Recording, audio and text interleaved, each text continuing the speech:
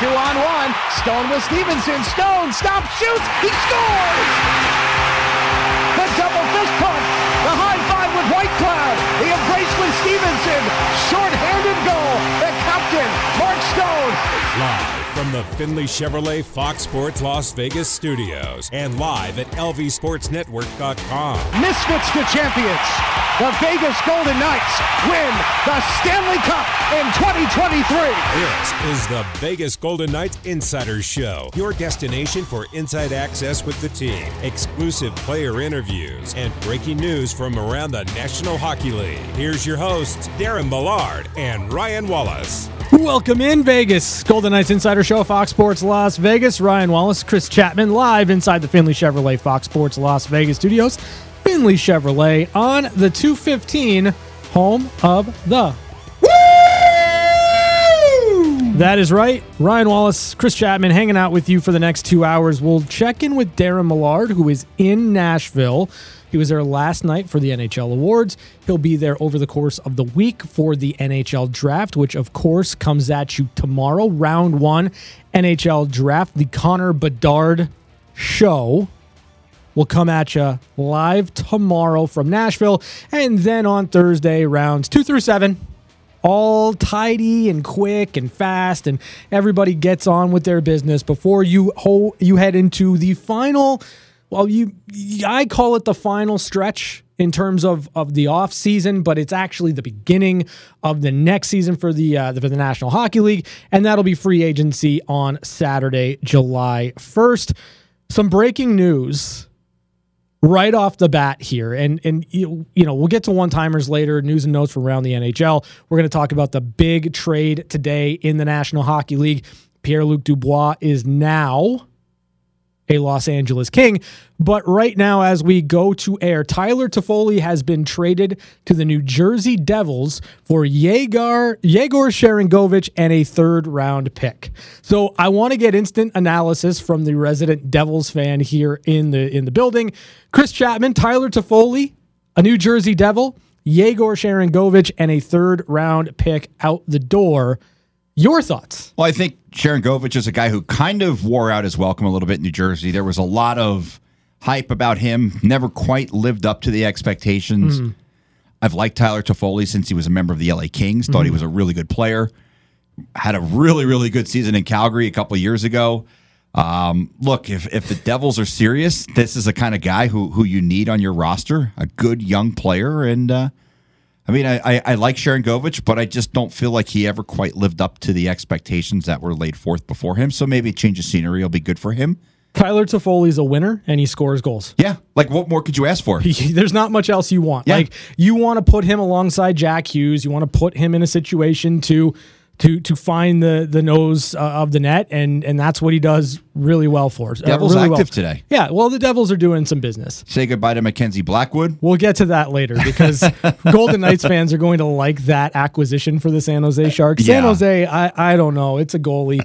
We'll dig into that a little bit deeper in hour number 2 of the VGK Insider Show. But right now we want to get to the schedule. That's right. The schedule is out in the National Hockey League for all 32 teams. There's a couple of really cool things on a league-wide level that we're going to dig into, including one that I think is awesome, but I also don't understand it.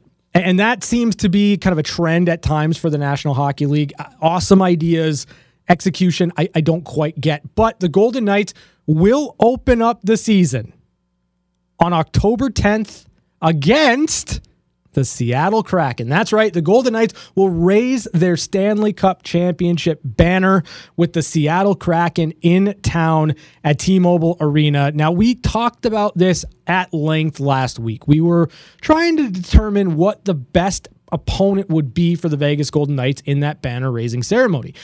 I did mention Seattle, but it's not the opponent I wanted to see. I was all in on the Edmonton Oilers. Call me petty. That's fine. I don't mind it. I'm okay with it. In a perfect world, it would be a Stanley Cup championship rematch. It would be forcing the Florida Panthers to be in the building and watch that banner go up, because I couldn't think of anything that would motivate a team more than having to sit through that. But it's not that way in the National Hockey League, and it is what it is. So it's the Seattle Kraken, the Vegas Golden Knights. They'll open up the season October 10th. I don't know, Chapman. Like, as much as I want to be excited about that, I don't know that I love the opponent. Yeah, I think it kind of misses the bar a little bit. I mean, obviously, it's an opponent that you can get excited about because it's the Kraken, but I feel like there were better matchups out there. It's especially considering that these two teams are already playing one of the marquee nights or games in the NHL as they play that New Year's Day game. So I didn't feel like there was much reason to put the Kraken as your opening night opponent because you burn a marquee game now. So I don't know that I view it that way because I think that any time Vegas and Seattle get together, it's going to be marquee based on what Seattle did last year, how far they pushed it. You could have made that game a Saturday night game. So, here's my issue with it. Seattle was one game away from a Western Conference Championship series against the Vegas Golden Knights. If they got there, that makes a lot more sense. Then I'm all on board. Yes. If they got there, if the Golden Knights played the Seattle Kraken in this playoff run, I can get there. Yeah, we knew it wasn't going to be Florida, despite the fact that you and I feel that it should be a rematch of the Stanley Cup on a standalone night. I agree.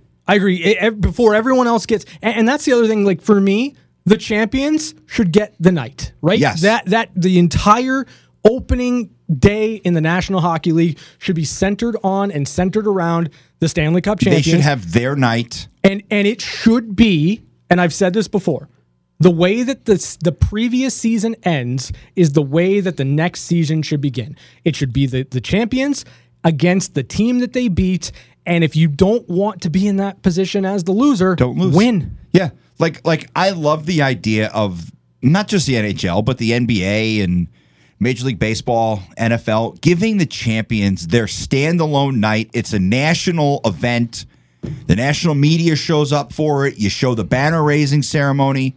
And I don't just say this just because it's the Golden Knights. I've always felt that the team that wins a Stanley Cup or the NBA championship, they should have their night on national television to open the season, not surrounded by 4 or 5 other games where it's kind of lost. You start the game at 5:00, so people on the East Coast are not in bed. It's just it's one of those things that I think both the NHL and the NBA and Major League Baseball as well, they kind of dropped the ball.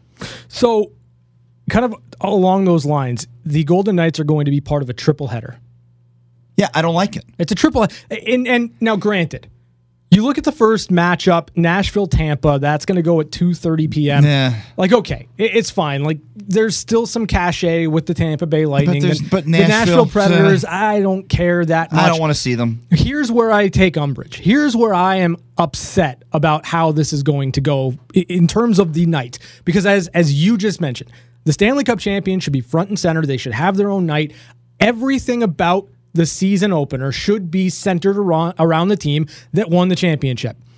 Instead, the middle game is the Chicago Blackhawks and the Pittsburgh Penguins. It's Connor Bedard versus Sidney Crosby. It's the number 1 overall pick. And again, we don't know that it's going to be Connor Bedard, but hey, it's going to be Connor Bedard. The next one, the next guy, next McDavid, the next in a long line of generational, quote, generational talent. It doesn't sit right with me that Bedard's going to make his debut on the same night that the champions are going to raise their banner against one of the best to ever do it in Sidney Crosby. Well, here's the other issue with that. You have 3 of the first 4 teams playing on your opening night that missed the playoffs. Nashville stinks. Chicago is they're going to get the best player in the draft, but they stink. And then you've got the Pittsburgh Penguins who still have Sidney Crosby, but they don't stink. But they're not great either. Well, they're not great, but they don't stink. They missed the playoffs. They stink. When half the league makes the playoffs, if you don't make the playoffs, you stink. Except in cases like the Golden Knights a couple years ago, right? They had 500 games lost to injuries. That's a exception to the rule. I was waiting to see how quickly you'd recant that. Well, how quickly you'd go back on your bold proclamation. Well, it is a bold proclamation with the caveat that if you have a team that suffers through the injuries like the Golden Knights did a couple years ago, look, they clearly showed that they don't stink. I don't think the Pittsburgh Penguins are going to turn around and win the Stanley Cup this year. I don't think they're going to win the Stanley Cup, but they were 1 point away. But they're not. They're not good.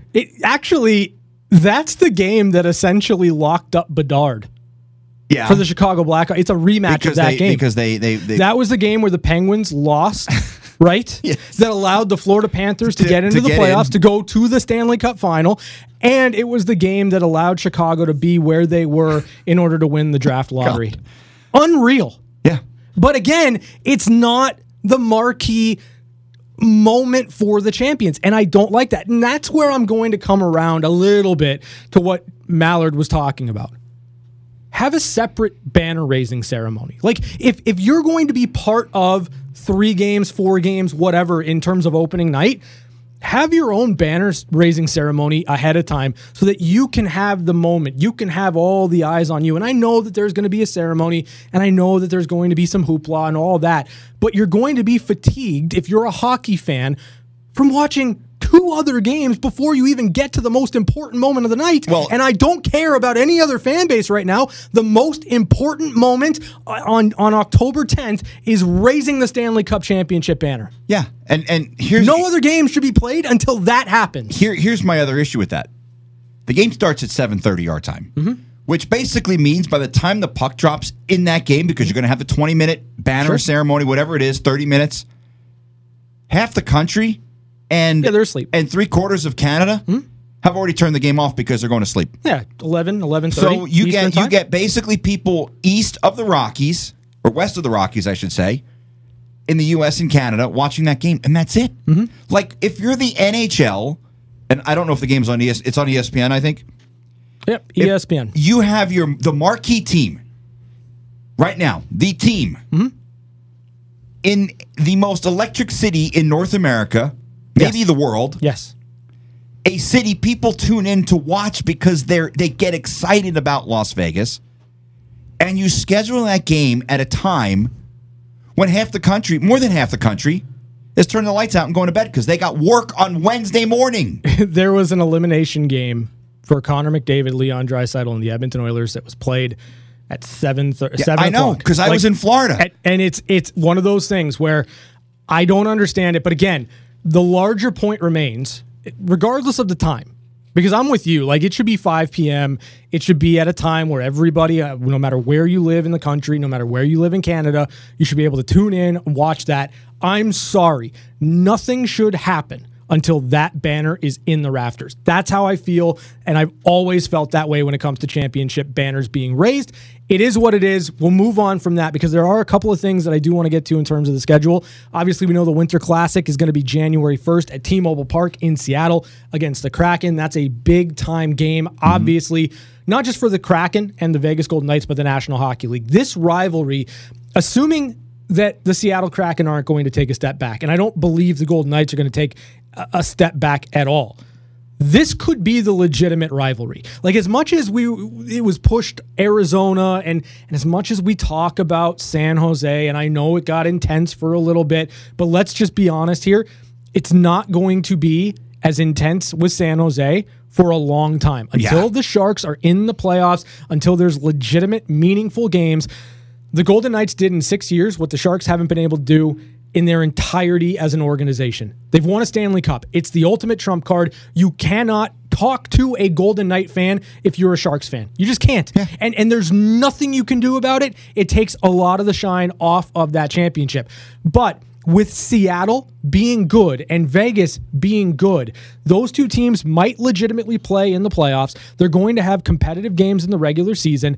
And now Seattle is chasing something that the Golden Knights have laid the blueprint for. And if you don't think that there are going to be moments where the Golden Knights want to take that away from Seattle, or where Seattle wants to get there faster ahead of the Vegas Golden Knights, it's going to turn into a legitimately good rivalry. Yeah, I tend to agree with you on that because I feel like Seattle is going to be good. I think Seattle's probably going to be better than they were last year. The Golden Knights should be about as good as they were this year. I don't foresee them taking a step back. This kind of feels, though, like the NHL is trying to force that rivalry. Like, all right, guys. I'm okay with that, though. LA didn't work because LA has Anaheim. San Jose didn't work because San Jose stinks. Arizona didn't work because, well, It's Arizona. Maybe we can kind of push this Seattle goal, but the play on the ice is what will dictate the rivalry.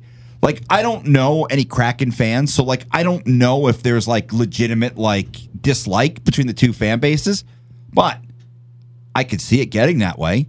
I could certainly see that turn. I mean, the Golden Knights were the very first franchise that the Seattle Kraken played in their NHL debut. It was against Golden Knights. Mm-hmm. You and I were there. It was a couple of years ago. Great game. Fun. The unbelievable pregame with the squid under the ice. Like that's just super cool. Mm-hmm. I can't wait to see what they do for opening night. But, I mean, I want to see the rivalry develop naturally. I don't want to see it pushed like that Coyotes one was, because that was never going to work. Nobody in Vegas cares about Phoenix. Nobody in Phoenix cares about Vegas, and they never did. There's not a rivalry between Phoenix and Vegas. Well, I mean, it didn't hurt that the Golden Knights came in and, beat the bleep out of them. Yeah, well, someone didn't score that night, but he was pretty bleeping good that year. So. Pretty bleeping good. Okay, so Seattle, Vegas, they'll play 4 times. And if you're wondering kind of how that breaks down in terms of the Pacific Division, the Golden Knights will play 4 games against the following opponents: Anaheim, Calgary, Seattle, San Jose, Vancouver. So those are the 5 that Vegas is going to play 4 games against in the Pacific Division. Then you've got the teams they'll play just 3 times in the Pacific. Twice at home for the Golden Knights, once on the road against Los Angeles, and then once at home, twice on the road against Edmonton. So I hate that. I hate that they're only playing Edmonton 3 times. Well, here's my bigger issue. Like, I know it works for the balance of the schedule and kind of how you got to work things out from a numbers perspective. Can we please get more games against the division? Like, I don't necessarily care all that much about playing the Central 3 times. I don't care all that much about how things are broken down from the Central perspective. I want to see every single team in the league. I want to see the games where you're able to bring in the Floridas, you're able to bring in the Tampa Bays and the Pittsburghs and all that, because the talent's just too good in this league to go an entire year without seeing some of those teams. But I'm not a fan of only playing 5 teams in your division 4 times. I just don't like it. See, now there's a better solution. Get rid of 2 preseason games and add 2 more regular season games. I mean, I don't disagree with that. I don't disagree with that. We don't need 7 preseason games. And I think that's the direction it's going to go. Eventually. I don't know when we're going to get there, but maybe next CBA, hopefully. You're absolutely right. I think that in order to have those divisional rivalries, and that's what everything's built upon, right? Like, we're going to have a divisional system in the playoffs, even when we don't end up having divisional matchups, which is Seattle nearly making it to the Western Conference Final. But I digress. My point is, you want to build these rivalries. The only way you're going to do that is with more games played between these teams. And I just don't think there's enough right now. Even 4 games feels light. Well, here's the problem. The Golden Knights and the Edmonton Oilers played a very testy series. Mm-hmm. And the league's response to that is, yeah, you're only going to play each other 3 times next year. Yeah. Not 4. I don't like it. Like, the teams get cheated because they don't like each other. Sure. The fans in Vegas get cheated because they only get to see Connor McDavid once a year, one game next year, unless they travel to Edmonton. Do you think fans are upset about that here? I would be. No. Like, you're a hockey fan. Yes. I think Golden Knight fans. Do you think Golden Knight fans are upset that they're only going to see McDavid once in person? Yes, because I think the fans here want to be able to give him a hard time about the fact that Jack Eichel won a Stanley Cup before he did. That's actually a really good point. Like, I think the fans want to give it to pissy Leon Draisaitl. I think the fans want to give it to Evander Kane, who was a hot mess in that series. Like, I think the fans here, they've earned the right to chirp the Edmonton Oilers.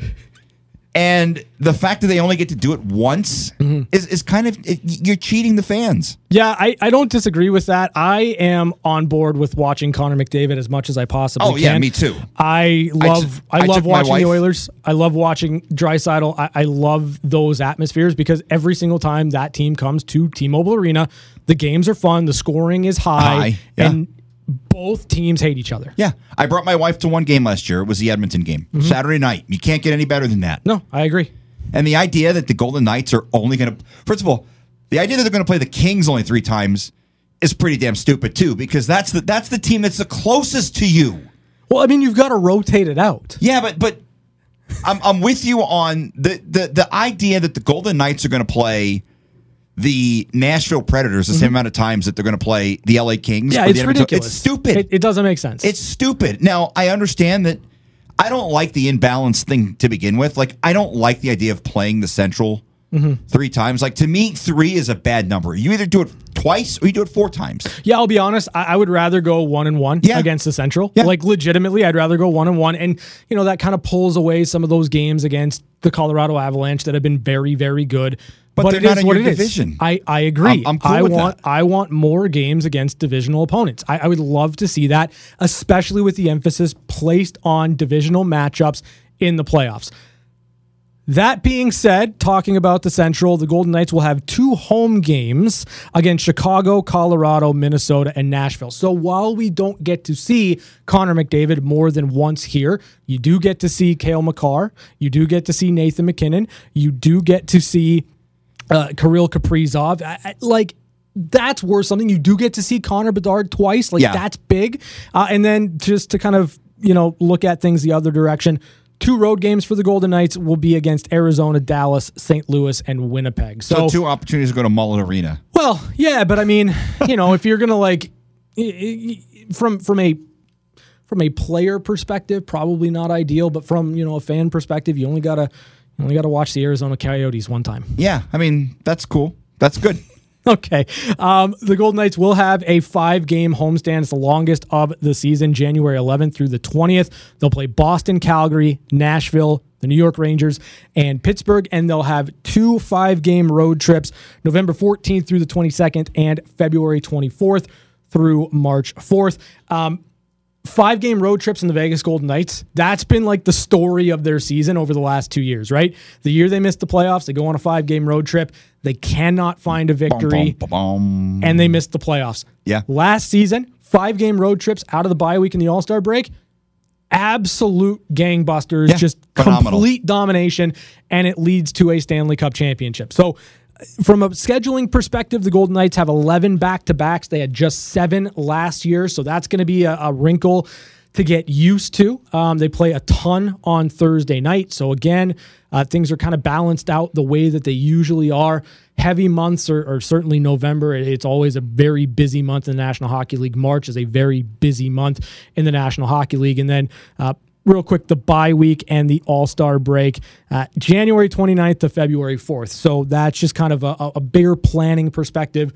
It's going to be about the same as it was last year in terms of the bye week for the Vegas Golden Knights and really all the teams. Things that jump out at me, the beginning of the schedule, the beginning of the season, I don't care who you play.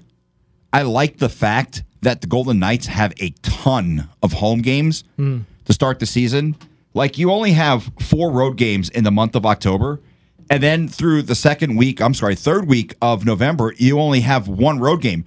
So you've got, I think, 12 of your first 17 games at home, which is good. And then you have a 4-game homestand to end the season. Yeah, and, it's kind of pretty well spread out, obviously, there in October. And, then it gets a bit heavy there at the end of November, right? Like, that's where a lot... Yeah, you got the Western Canada road trip. But what did we talk about? What did we talk about all year last year around the how good this team is on the road? Well, how good they are on the road, but how difficult was it for the Golden Knights to find victories around Thanksgiving and Christmas? It was tough. It was tough because they were playing all of those games at home. Wait, we talked about the distraction of, and it's a wonderful distraction. Yes. Like, I don't want anybody to get twisted. It is a luxury to be home with your family during the holidays. It is something that the players absolutely love. But when it comes to results on the ice, when it comes to being able to compartmentalize and be in the headspace you need to be at in order to win hockey games, that was the toughest stretch of the year for the Golden Knights. Well, when you look at the schedule, especially around that second week, so you got that home game against San Jose on the 10th. You only see the Golden Knights at home once between the 10th and the end of the month, and that's against Coyotes, because you got that really weird kind of road trip to Washington, Montreal, Philadelphia, and Pittsburgh, and then you have a couple days and you play Dallas, and you're home over Thanksgiving, and then you have the Coyotes on the Saturday after Thanksgiving. No Black Friday game this year, which is interesting. Unless I have my Thanksgiving, you don't. There's no Black Friday game, and there's no New Year's Day game either, or New Year's Eve game. There's no New Year's Eve game because of the Winter Classic. Yep. And then just one other quick thing on the Golden Knights schedule. Then I want to get to something that the NHL is doing. The Stanley Cup Final rematch, December 23rd in Florida against the Panthers, and then the Panthers are going to visit T-Mobile Arena January 4th. It should be October 10th. Yeah, it should be October 10th.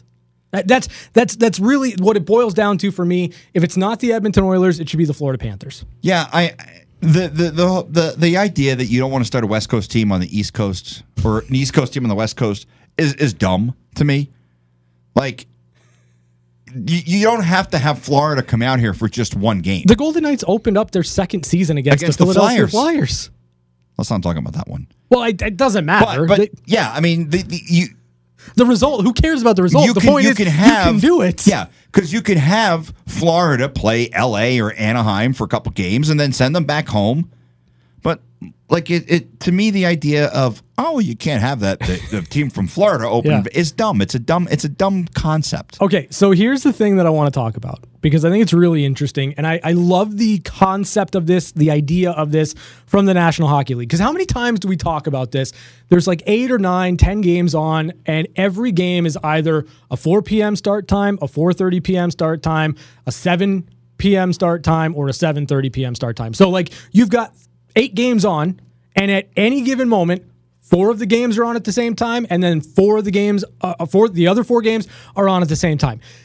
The NHL on Tuesday, October 24th, will have 16 games. So every team's in action. Every single team in the National Hockey League is in action on Tuesday, October 24th. A Tuesday. Random Tuesday. A Tuesday in October. 1 week before Halloween. Now, here's what's really cool about it. Staggered start times.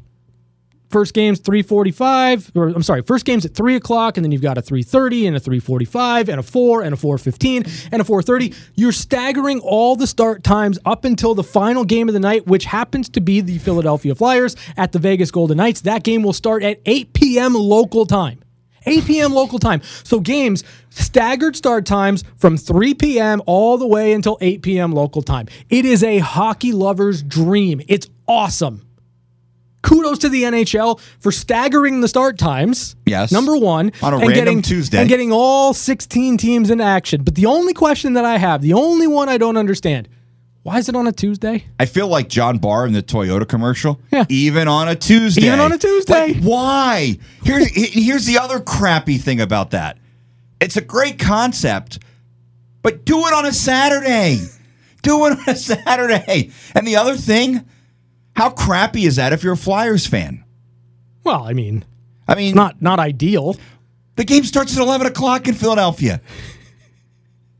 You're going to get bumped for the 11 o'clock news. Action News, Channel 6. Like, the Flyers, people are they're already asleep. They're laying in bed.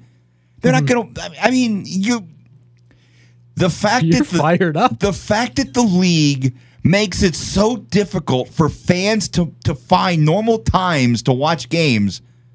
People here don't want an 8. That means you and I, we're gonna work. You're so frustrated. We're gonna do the show from 5 to 7. Yeah. And then poor Bobby is gonna roll in here at 7 o'clock and do the pregame show for an hour. Mm-hmm. We're gonna have a 3-hour game. Mm-hmm. Dan and Gary are going to wrap it up. You and Dan are going to crosstalk. Mm-hmm. You're going to do the recap. Then you're going to take calls. You're going to be in the arena till midnight. Like the beautiful thing about this is from what I can tell, and it's a very rudimentary search of the schedule right now that I'm doing. From what I can tell, that is the only time all year where all 16 where 16 games are being played on one day, where all 32 teams are playing. I love the idea. The concept's fantastic. It is something the NHL should absolutely do more of.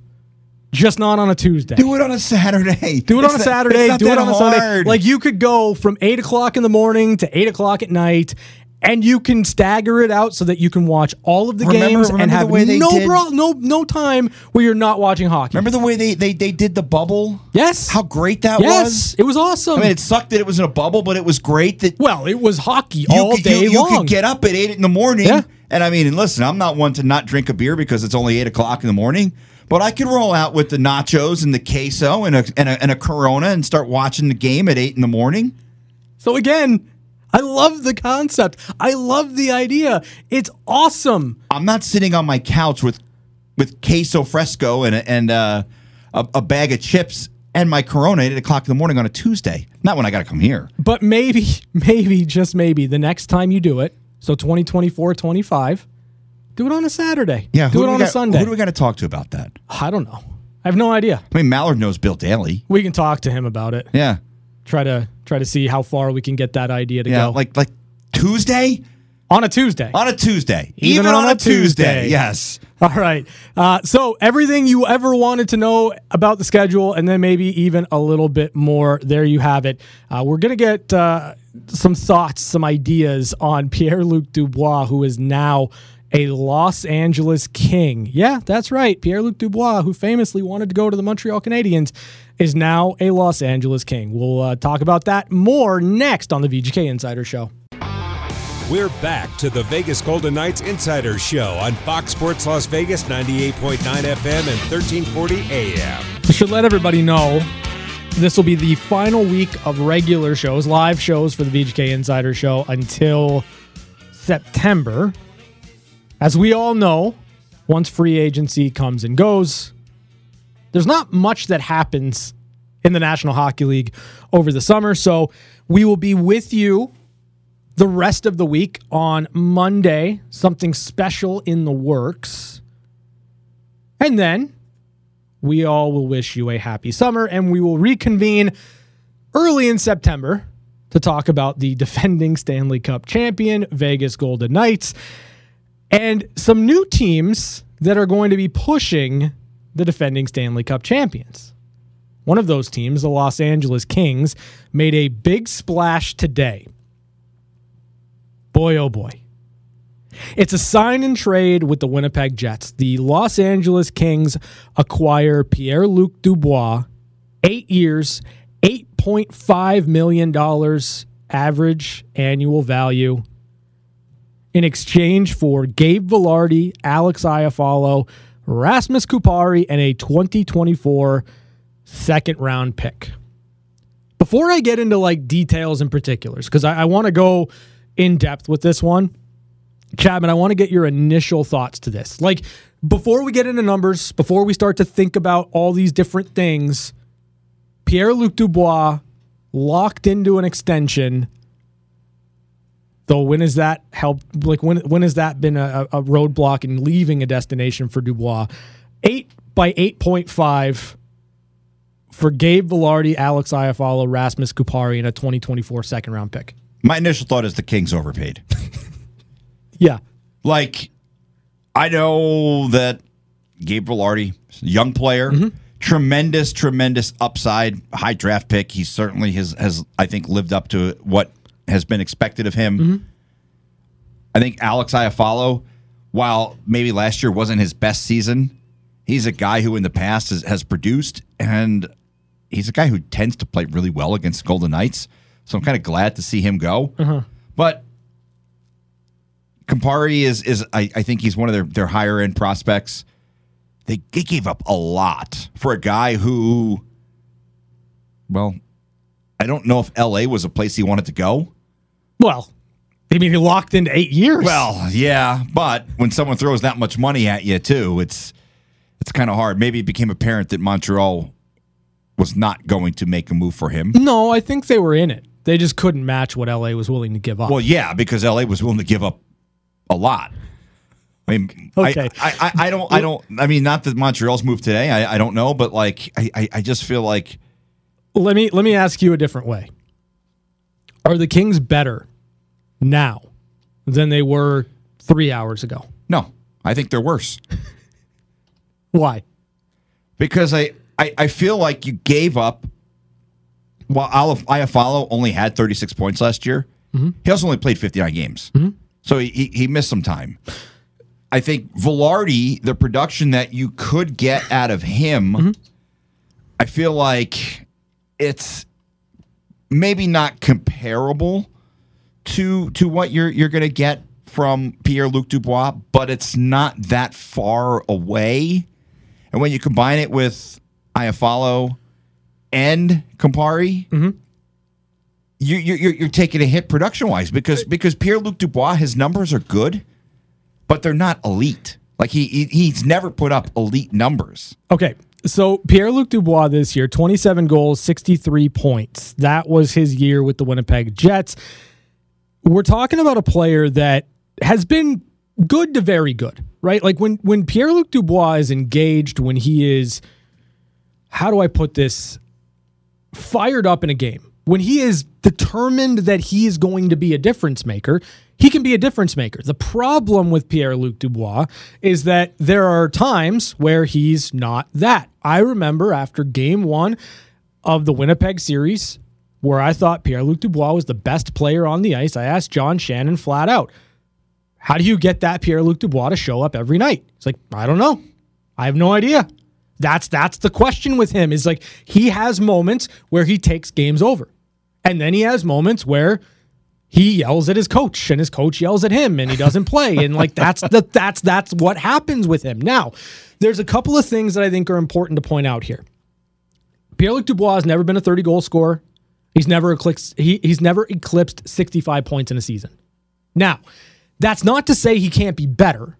There were questions about Kevin Fiala when the Kings went out and got Fiala because you just didn't know if Fiala was for real or if that was a byproduct of playing alongside Kirill Kaprizov. If you have the ability to put Dubois and Fiala together, I think that can be an electric combination for the Kings. I would expect an uptick in the production for Pierre-Luc Dubois. I really would. And then you've got the guys in the room that have been there before and have won it all. A guy like Anze Kopitar isn't going to tolerate a player taking shifts off. He's just not. It's not going to be a thing that's allowed in that room. The same thing can be said for a Drew Doughty. We all know the sound bites that Drew gives you, but you can't argue that Drew isn't giving you 110, 120% every single time he's on the ice. He wants to win. Tremendous leader. Tremendous leader, tremendous competitor, wants to win. Now, maybe that rubs off on Dubois. Maybe that's exactly what the player needs in order to reach and unlock his potential. But I'm not going to sit here and say that the room in Columbus was bad. I'm not going to sit here and say that Nick Foligno wasn't a demanding captain or a captain that expected his teammates to live up to what they needed to do in order to win. In fact, Columbus reached success because they played the right way, because that's what John Tortorella wanted from them, and that message wore thin. Same thing with Winnipeg, Rick Bowness, Blake Wheeler, all of that. So I feel like when you've negotiated your way out of two teams already at the age of 25, when you haven't had a super elite season yet, to turn around and commit 8 years, $8.5 million to a player that may be better than what we've seen, and you don't know if Gabe Vilardi could turn into what he is right now. Like, we don't know if Vilardi could be what you're getting right now in Pierre-Luc Dubois. Yeah. I have a hard time looking at this as anything but a lateral move, but here's where I lose it for the Los Angeles Kings. You don't have a goaltender signed. You've got openings on your back end. Now, if you believe Brandt Clark can fill that role and Jordan Spence can fill that role, like, you get that on the cheap, that's fine. But you still need to get through an 82-game season. You still have quite a few roster spots you have to fill out, one of them being a number one goaltender. No disrespect to Phoenix Copley. He was fantastic last year, but that isn't enough for a Los Angeles. It just isn't. So with all that being said, I think it's a lateral move at best when it comes to the players out versus the player in. It makes you a shallower team.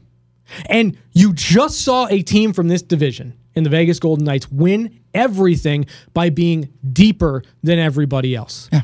And you've made yourself more top-heavy, bringing in Pierre-Luc Dubois. You've essentially moved Quinton Byfield to the wing in perpetuity because you don't believe in him as a center, and I don't think that he's going to be at his best on the wing.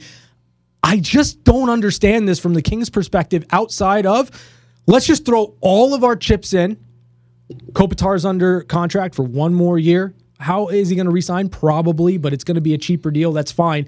But the fact of the matter is, this to me feels like Rob Blake is saying, okay, we've got 2 years maybe with Anze Kopitar and Drew Doughty playing at a high level. Let's just try to move the needle as much as we can. Yeah, but you don't do that without a goalie. Well, and got to find like one. Korpisalo, who you trade for, is a free agent. And from what I see, the Kings have somewhere between like $4 and $5 million. I would imagine Korpisalo is probably going to get a bit more than that on the open market. Maybe I'm wrong. Maybe I think he's better than he actually is. But I feel like Korpisalo probably earned a big contract with the Kings with the way he played down the stretch. I'm with you. You just watched a team 250 miles up I-15 from you win the Stanley Cup because they had so much depth. They had so much depth that Phil Kessel didn't play in the Stanley Cup final. Mm-hmm. He played the first 4 games of the playoffs, and then he didn't play another game. You trade for Teddy Bluger, and he could barely crack the lineup. That's how much depth this team had. If you're LA, you gave up 3 pieces that will help you to get one that will probably help you, but I don't feel like he helps you as much. And you look at his numbers, I think when you look at him overall, he's about a 60-point guy. Yeah, that's what he is. He's a 25-goal, 60-point guy. He's got a 61-point season, a 60-point season, a 60-point season, and a 63-point season. That's who he is. Yeah. That's not $8.5 million a season. Especially when you look around the league and you see that a guy like Jack Hughes, who had a 99-point season, last I checked, 99 is better than 63, and he's making less than that. You look at Tage Thompson, who is a potential MVP candidate. Yeah. He's not making $8.5 million. Come on, Jason Robertson, 7.75.